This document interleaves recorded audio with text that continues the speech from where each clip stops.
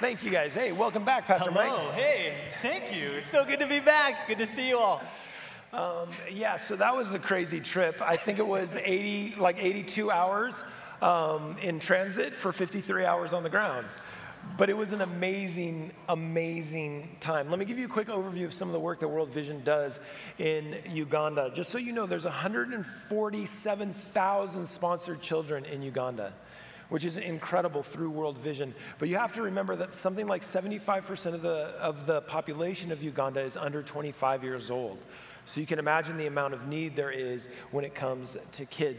World Vision hires close to 9,000 employees, local employees in their work in Uganda. So it's really phenomenal. The sponsorship that you do, as Bernie said, lifts up 4 kids as well as the child that you are sponsoring, but really it also funds all that work. And that work is not just limited to child sponsorship, right, Mike? Some of the other things that they do. Why don't you tell us about that? Oh man, Tim, I just gotta say, it was so fun to travel with you, but it was even better to travel on behalf of this community. It was like a point of pride for me just to stand there and to know that our community just went in for this endeavor. It was so amazing. We exceeded our goal for, what were the numbers? So we were hoping to get 300 across our network of churches. We ended up with 432 sponsorships, so thank you for that. That's amazing. Well done, Crosswalk, well done. Yeah, so we left here Sunday afternoon. We got to Uganda Tuesday morning, and then we just hit the ground running. Yeah. It was like I said earlier, I think I left a part of my heart in Uganda, but really my spirit hasn't caught up. We got back yesterday afternoon, and it was amazing. So many stories to tell. I just want to highlight a couple things. The choosing party was phenomenal, right? They had this red carpet that the kids would all dance down all the way to the choosing tent, and then as you saw this one, kids were in there just dancing the whole time as they're like, some of them like they go back and forth and they would look for who they were, wanting to choose. Some of them went straight in, just grabbed the one that it's like they knew. And this little girl was the cutest. I took like all these pictures of her because she got her photo and then she just like cherished it. She just held it for the whole time, like from line to line. So they made their choice and they went out and then they took their photo that you guys now see, the envelope you got today.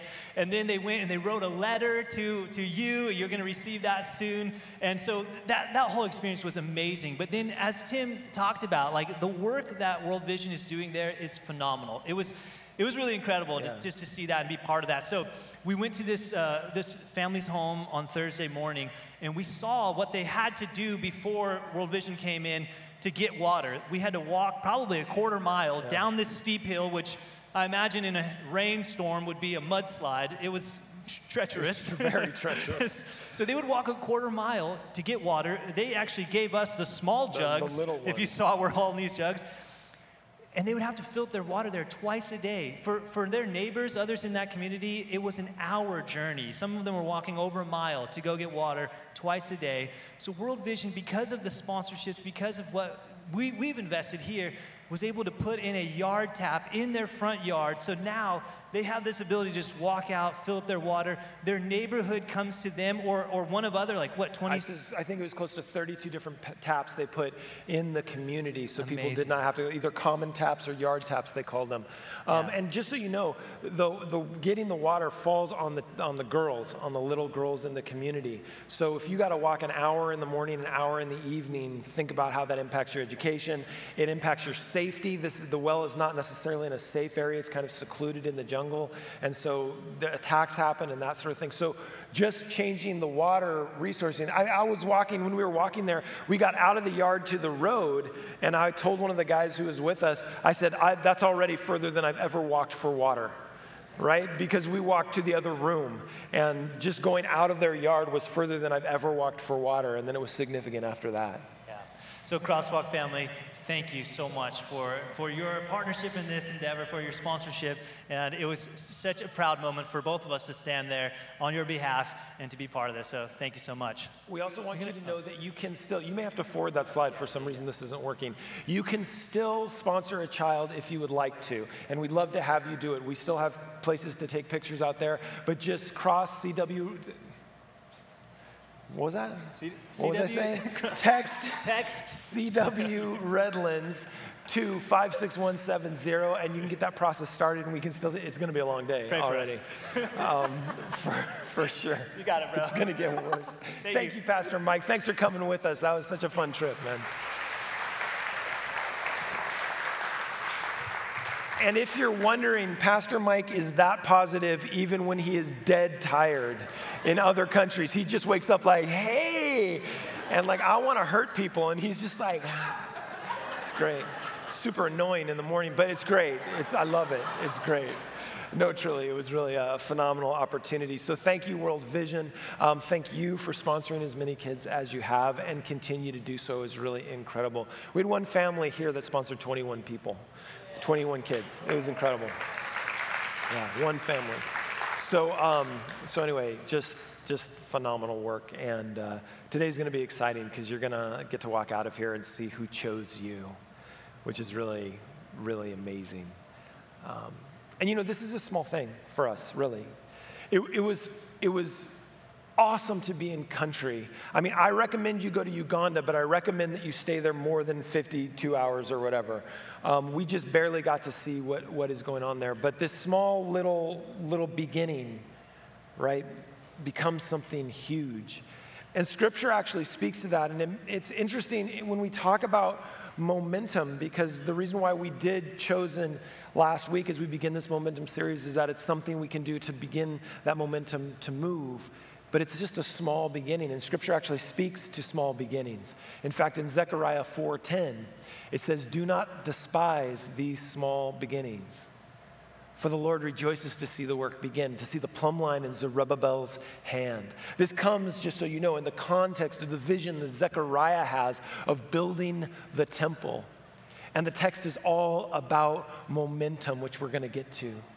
However, this phrase is worthy for us to note. Momentum comes from a small beginning. In fact, there's a phrase that is actually quite famous that says, big things have small beginnings. Now, depending how old you are, you recognize this famous line spoken by T.E. Lawrence in Lawrence of Arabia.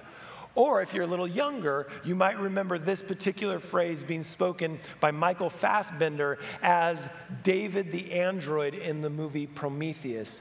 But it's pretty obvious. Big things have small beginnings. Don't believe me? Apple computers started in a garage. HP, Microsoft, Facebook, Amazon, garage, dining or dorm room, garage. Big things have small beginnings. Every band you love to listen to started with somebody sitting down, one or two people in a garage in a front room, starting to play music and go, hey, this could be something. Right? Regardless of who you like, Coldplay, U2, even Beyonce or Jay-Z standing on the corner rapping, something big has a small beginning. Every church that influences you had 2 or 3 people gathered together, crosswalk the same way. Maybe we could do a young adult ministry in the Azure Hills Church. Maybe we could move on and become our own church. A small group of people that catch a vision, that captures momentum, a conversation, and a conviction. But those convictions come from somewhere. They're a calling from God to begin small, but to see beyond your front room, beyond the meeting in your garage, the song that you just wrote. Every big thing has a small beginning, and Scripture tells us not to despise small beginnings. Right, so there you have it. But the Zechariah text also has a secret, just a few verses in front of this incredible piece of wisdom. So jumping to Zechariah 4:6, it says this, "Then he said to me," this is what the Lord says to Zerubbabel, "It is not by force nor by strength, but by my Spirit, says the Lord of heaven's armies." Force and strength, this is momentum. How hard and how fast you throw something determines its impact. I love watching those super slow-mo videos of like a bullet going through things, whether it's a balloon or an apple or a brick. I mean, it's incredible to see that mass moving at that velocity, what it does. I mean, we realize the destructive power that guns wield, right? Force and strength, mass times velocity. Here's the algorithm, if you will, right? Therefore, the greater the object's mass or the greater its velocity, the greater its momentum. So what does the Bible say? In Zechariah 4:7, it continues, nothing, not even a mighty mountain will stand in Zerubbabel's way, right? This is impact. That no object, not even a mountain, which is the biggest thing on the planet that they could access and they could see, that won't stop God. It will become a level plain before him. And when Zerubbabel sets the final stone of the temple in place, the people will shout, may God bless it, may God bless it. What this means is that if the Holy Spirit is moving something, the Holy Spirit himself has mass and velocity. And it's weird to think of the Holy Spirit as having mass, right? Velocity makes sense because it's spirit, but we can extrapolate that the Holy Spirit, because it is velocity, because it is momentum, has velocity and uses mass somehow, right? We know that it accelerates a community's movement. And we know that it has mass because when 2 or 3 are gathered together, there is the Holy Spirit as well. But the truth is, we don't really like to start small, right? And I think that's human nature. We want to start big. We want to kick things off in major ways. But again, we're implored, don't despise small beginnings. The truth is, to build a house, you have to lift the first stone. Now, I've never built a house, but we have 2 people right there in the second row that have just finished building a house out in Joshua Tree, Josh and Britt. They're amazing. And if you don't follow them on Instagram, I don't know what you've been doing, because they show you how they built this house. Now, I don't believe that you all are house builders. That's not what you began as, but you are now. But when they began to build this house, they moved to Joshua Tree of all places, and they said, this is going to be beautiful, and they had a vision they could see. But my bet is, to start that house, you had to move a stone from that ground. You had to find the place where you're going to build that foundation. And what they've built is incredible. And when you look at their Instagram page, you see that this house was built with love and joy and frustration and anger and blood and tears and laughter. And it looks pretty big. Good job. But it started by moving a small stone from a patch of ground in the desert. So today I have to ask you this question. What is the first stone that you need to lift in order to begin your journey of momentum, to begin to build what God wants to build in your life? What is that little step, that little decision, or that little insight that you need to begin this momentum in your life? What is the Holy Spirit prompting you to do? My bet is you know, but you just haven't moved that first step. This is the reason why we started with this Chosen. It's to give you an opportunity to move a first step. And there's another story of a small beginning that I think is important for us to study today. The story of David is a story of small beginnings and the power of momentum. And while we all know this story, do we understand how the Holy Spirit was working to create the momentum that David needed from a small beginning? So we jump into the story. We won't go through the whole thing, but we jump into the story when Samuel had gone to Jesse, David's father, because Samuel was in the process of finding a new king. The only problem was they had an old king, so it feels a little premature. But he goes to Jesse, and he says, I'd like to see your sons. So Jesse brings out all the sons, but then this is where we jump into the interaction in 1 Samuel 16:11. It says, then Samuel asks, are these all the sons that you have? And Jesse goes, well, they're still the youngest. But he's out in the fields watching the sheep and the goats. Samuel says, send for him at once. We'll not sit down to eat until he arrives, right? But you see, he saw all his favored children, but there was one that was left out. Some of you come from a lot of siblings, right? If you come from 2 siblings, nobody gets left behind, right? Because, you're playing man-on-man defense. A parent, a kid, everybody knows if a kid's not there. You get 3 kids, there's one little variable running around, but you're pretty sure you have 4 kids, somebody's going to get left behind. We dedicated 5 Guzman children this morning. They had them all there. I thought that was really impressive, honestly. One didn't get left in the car. My wife grew up with 3 brothers and sisters, so 4 in total, and their youngest was often being left places. In fact, when my parents met her parents the first time and we were going out to eat, we got around the block before we realized her youngest brother wasn't with us. Fascinating thing was, we drove back and he was like, all the time. It happens all the time, right? Now, we don't want to say it this way, but sometimes those lesser children feel a little disposable, and that's how Jesse felt about his son. This kid, too small. It's a small beginning. Why would anybody want him? But Samuel says, no, I need to see all of them, even that least one, even that last one. That's the one I need to see. Well, you know the story. David's the one who's chosen, right? By God, by Samuel. So we jump a little ahead in the story from 16:11 to chapter 17, verse 34. At this point, he's talking to Saul. Saul, who said, hey, if you're going to fight this guy, you need to wear my armor and you need to use my sword, none of which fit David, because David was way too small. Small beginnings. So we jump into 1734, where David is actually presenting himself to Saul, and this is what he says. He says, persisted, he said, listen, I've been taking care of my father's sheep and goats. When a lion or a bear comes to steal a lamb from the flock, he's talking to Saul, right? Explaining why he didn't want to wear his armor, but really what he was doing was saying, listen, this is why I don't despise my small beginnings. I've been taking care of my father's sheep and goats, the least child, the one who got stuck with the worst duty. But he wasn't upset about it, because it was a platform to learn competency, to build experience, and to begin to understand God's momentum and find courage within it. When you surf small waves first if you're smart. When you mountain bike, you go easy trails first. You don't start at the top. You start and build your way up. But David continues, listen, I go after one of these lions or bears. I go after it with a club and rescue the lamb from its mouth. If the animal turns on me, I catch it by the jaw and club it to death.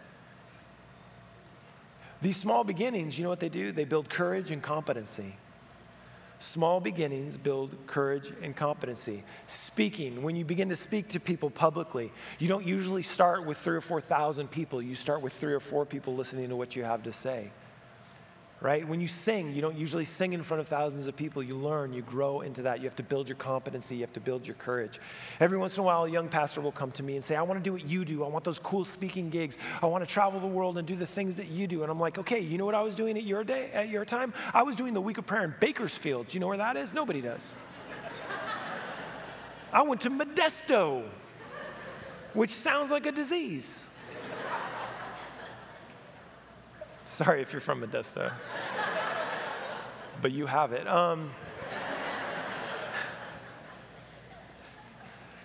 Small beginnings build courage and competency. And he says this, because he's pretty confident in himself. David had no lack of self-confidence. He said, I've done this to both lions and bears, and I'll do it to this pagan Philistine, for he has defied the armies of the living God. Listen, this is a big promise. But he had the courage and competency to back it up. So again, a question I have for you today is, how is God building your courage and your competency? Right? This is why we started with World Vision, a small little commitment. Small for you. But as we saw while we were there, it's huge for the community. Courage and competency take trust as well. So this builds trust in God. Trust in yourself and in your abilities, in your calling, and you're learning how to live in faith. So we pick up the story now on the field of battle, where the Philistines were on one side and the Israelites were on the other side. And there was a lot of cat calling back and forth, yelling at each other. And so we jump in 1 Samuel 17:44.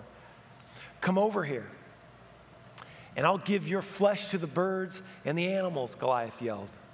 Right? And I love this interchange that we're about to see, because, Goliath is pretty confident in himself.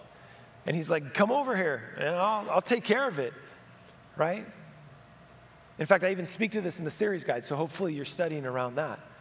But David, in his youth and his vigor, says a lot, promises a lot, but also understands who is making the promises for.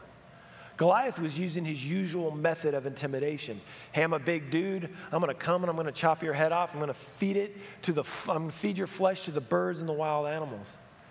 Do you know what David's response was? And it was bold.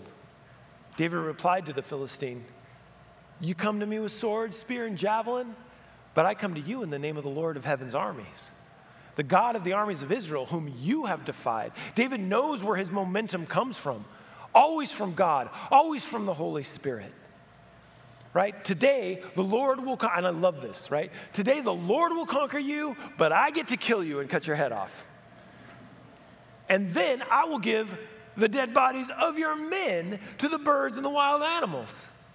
And the whole world will know that there is a God in Israel. Now, this is like, you can chalk this up to the foolishness of youth. Right? How many times when we were young did we say just stupid things? Right? Maybe it was just me. Maybe it wasn't you. But, see, David doesn't stop. He says that the Lord will conquer and I will kill. And I don't know if you know a lot about this story, but if you haven't read Malcolm Gladwell's story, Malcolm Gladwell's book, David and Goliath, it's worth reading. Really interesting stuff. One of the propositions is that perhaps Goliath had acromegaly, is what it's called, which is kind of a giantism. If you ever saw Andre the Giant wrestle, right, back in the day, he had acromegaly, which is proposed that may have made Goliath either very nearsighted or have double vision, because if you read in the account that when Goliath came down to the battlefield, he was taken by a valet because maybe he couldn't see that well. And then when he yells out to David, he says, why are you sending this person to me out? Why are you sending me this young man with sticks? Essentially what he says. They're wondering if he had double vision and he saw his limbs and he couldn't quite figure out what was going on. Now, some of this has a tendency to diminish the power that Goliath had. I don't really think that's true.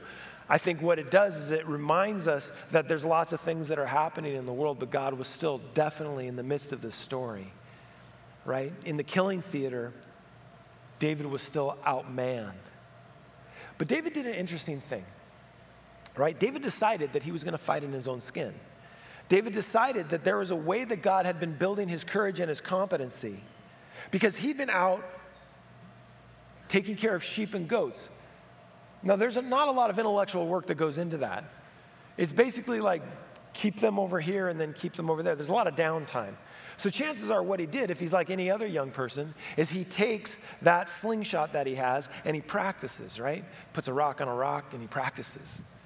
And he does this day after day, hundreds of times a day, if not thousands of times a day. This is how he knew how to fight. He didn't have a sword and he wasn't fighting with somebody else. He wasn't wearing armor. He was just in his own skin shooting that rock. This small little thing, this small thing that you wouldn't even think, it's a hobby. It's nothing else. But when it comes to fighting this infantryman, this giant of a soldier, David knew that his competency and his courage came from this small little thing that he had been doing again and again and again. So David's shouting back at Goliath, and he's not done. Then he says, and everyone assembled here will know that the Lord rescues his people, but not with sword and spear. I'm not going to fight you the way you want me to fight you. This is the Lord's battle, and he will give you to us. David understood his place, his courage and his competency, and most importantly, his God. When I first got to Crosswalk, we had this meeting with communities, and I think I may have told this story before. We had this meeting with community members, and I maybe foolishly said, I look forward to the time when there's going to be 1,000 people worshiping with us. And I had people come unglued. We never had 1,000 people at this church. You can't call out a number. That's not okay. You can't say we're going to have 1,000 people. What happens when we don't get to 1,000? I said, we're not going to get to 1,000. God's going to get to 1,000, because I believe God is going to build his kingdom. When we got to 1,000, all those people came back and apologized. Because it's not our battle. This is the Lord's battle. This is what God is doing. So you got to understand whose battle it is that you're fighting today. Is it yours or God's? Whose competency and momentum are you leaning on? Is it yours or God's? What have you been doing in those small things that God is building your competency and your courage, and you're learning how to live in faith because of those little things that you are doing? How are you fighting this battle that God has given you in your own skin? See, I think the problem is that we live most of our lives like agnostic people. We don't believe God's going to show up. We don't believe God's going to do anything. We don't believe that God is training us right now in the little things that we're doing to continue to find victory in the battles that are ahead of us. We live in ways that we think God only shows up at church when we show up. You really want to make God that small? Because David didn't. David had no reason to believe he could win that battle. No reason to believe other than the faith that he had, that God had been already doing a good work in him as he walked onto that battlefield. David didn't take somebody else's armor. David didn't take somebody else's wisdom. David knew how to live a life of faith in God in his own skin, knowing that in those little things that he didn't despise, he didn't hate the fact that he was a shepherd. He knew that God was using him and preparing him for something in exactly the situation where he sat that day to be able to do something greater. What is God doing in your life right now, preparing you for the battle that he has for you? And how is he moving that in momentum and getting you to that place where you can exercise that competency and that courage and that faith? But now we get to the battle. As Goliath moved closer to attack, David quickly ran out to meet him. David was ready. David was eager. When you know that God has got your back, you should be eager. If you've ever played on a team and you know you can play the sport that you're playing, you want coach to put you in. Come on, coach, put me in. You know, it's heartbreaking when the coach is like, nah, not you. You know, that's a learning experience too. So reaching into his shepherd's bag and taking out a stone, he did the same thing that he had done 1,000, 100,000 times before. Right? And we all know the song. It's hard to tell the story without singing the song, right? And one little stone went in the sling, and the sling went round and round. And round and round and round and round and round. It's like Disney wrote that song. He shouldn't have done it. And round and round and round and round and round and round and round. There's more words in the English language we could have come up with. And one little stone went in the sling. And a giant came tumbling down. He hurled it with his sling, and he hit the Philistine in the forehead. And talk about momentum. The stone sank in. Mass and velocity hits an object and sinks into it. Just like in Zechariah, it said Zerubbabel, when it hit that mountain, the mountain would become a plain field. He used his little skill to advantage in a much bigger arena. It was the momentum, it was the mass and the velocity that threw that stone. And you know how God was also working? It is proposed that on that field, the stones that David picked up were made of barium sulfate. That doesn't mean much to most of us, so I had to look it up. Barium sulfate is twice the density of regular rocks. That's just happenstance that he picks rocks up from that field. But I believe that God needed that battle to be on that field, and he needed that warrior to be David, who had that one skill from that small beginning that he needed to win. So what happens? David triumphed over the Philistine with only a sling and a stone, because he didn't have a sword, in his own skin from small beginnings. Then David ran over, pulled Goliath's sword from his sheath, and David used it to kill him and cut off his head. When the Philistines saw that their champion was dead, they turned and ran. The victory was complete, but it was a small thing for David in the end, same thing he'd done 100,000 times. So what small thing are you currently doing that can be used for great things? Short illustration, and thanks for coming up here, Isai. When Isai was in high school, he wanted to play keys, but he didn't have room for a keyboard and a bed in his room. So he asked his parents to move out his bed. And in my head, he slept under the keyboard. He just told me that's not true, but in my head, keep it, that's a better picture for me, so keep it in there.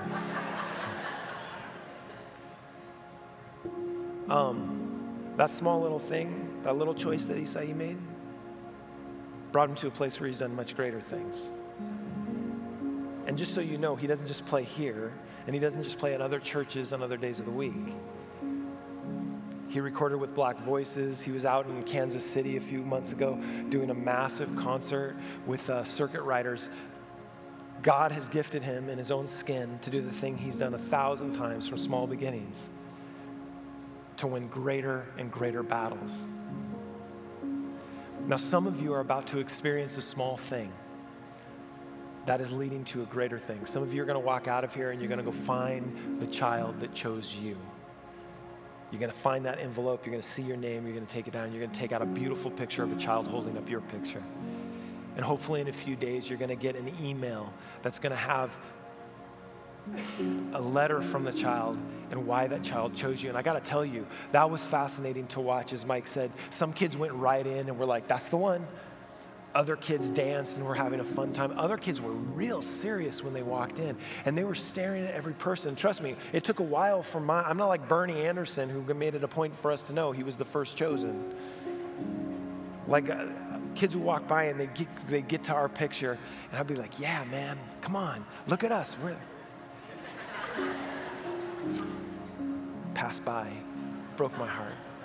But then when the child did, when Renald did, and he chose us, man, I was so excited. And so I went up to him and I was like, hey, Renald. And he was like, I'm like, that's me. That guy, I'm him. And I took off my glasses so he could see, and he was still like,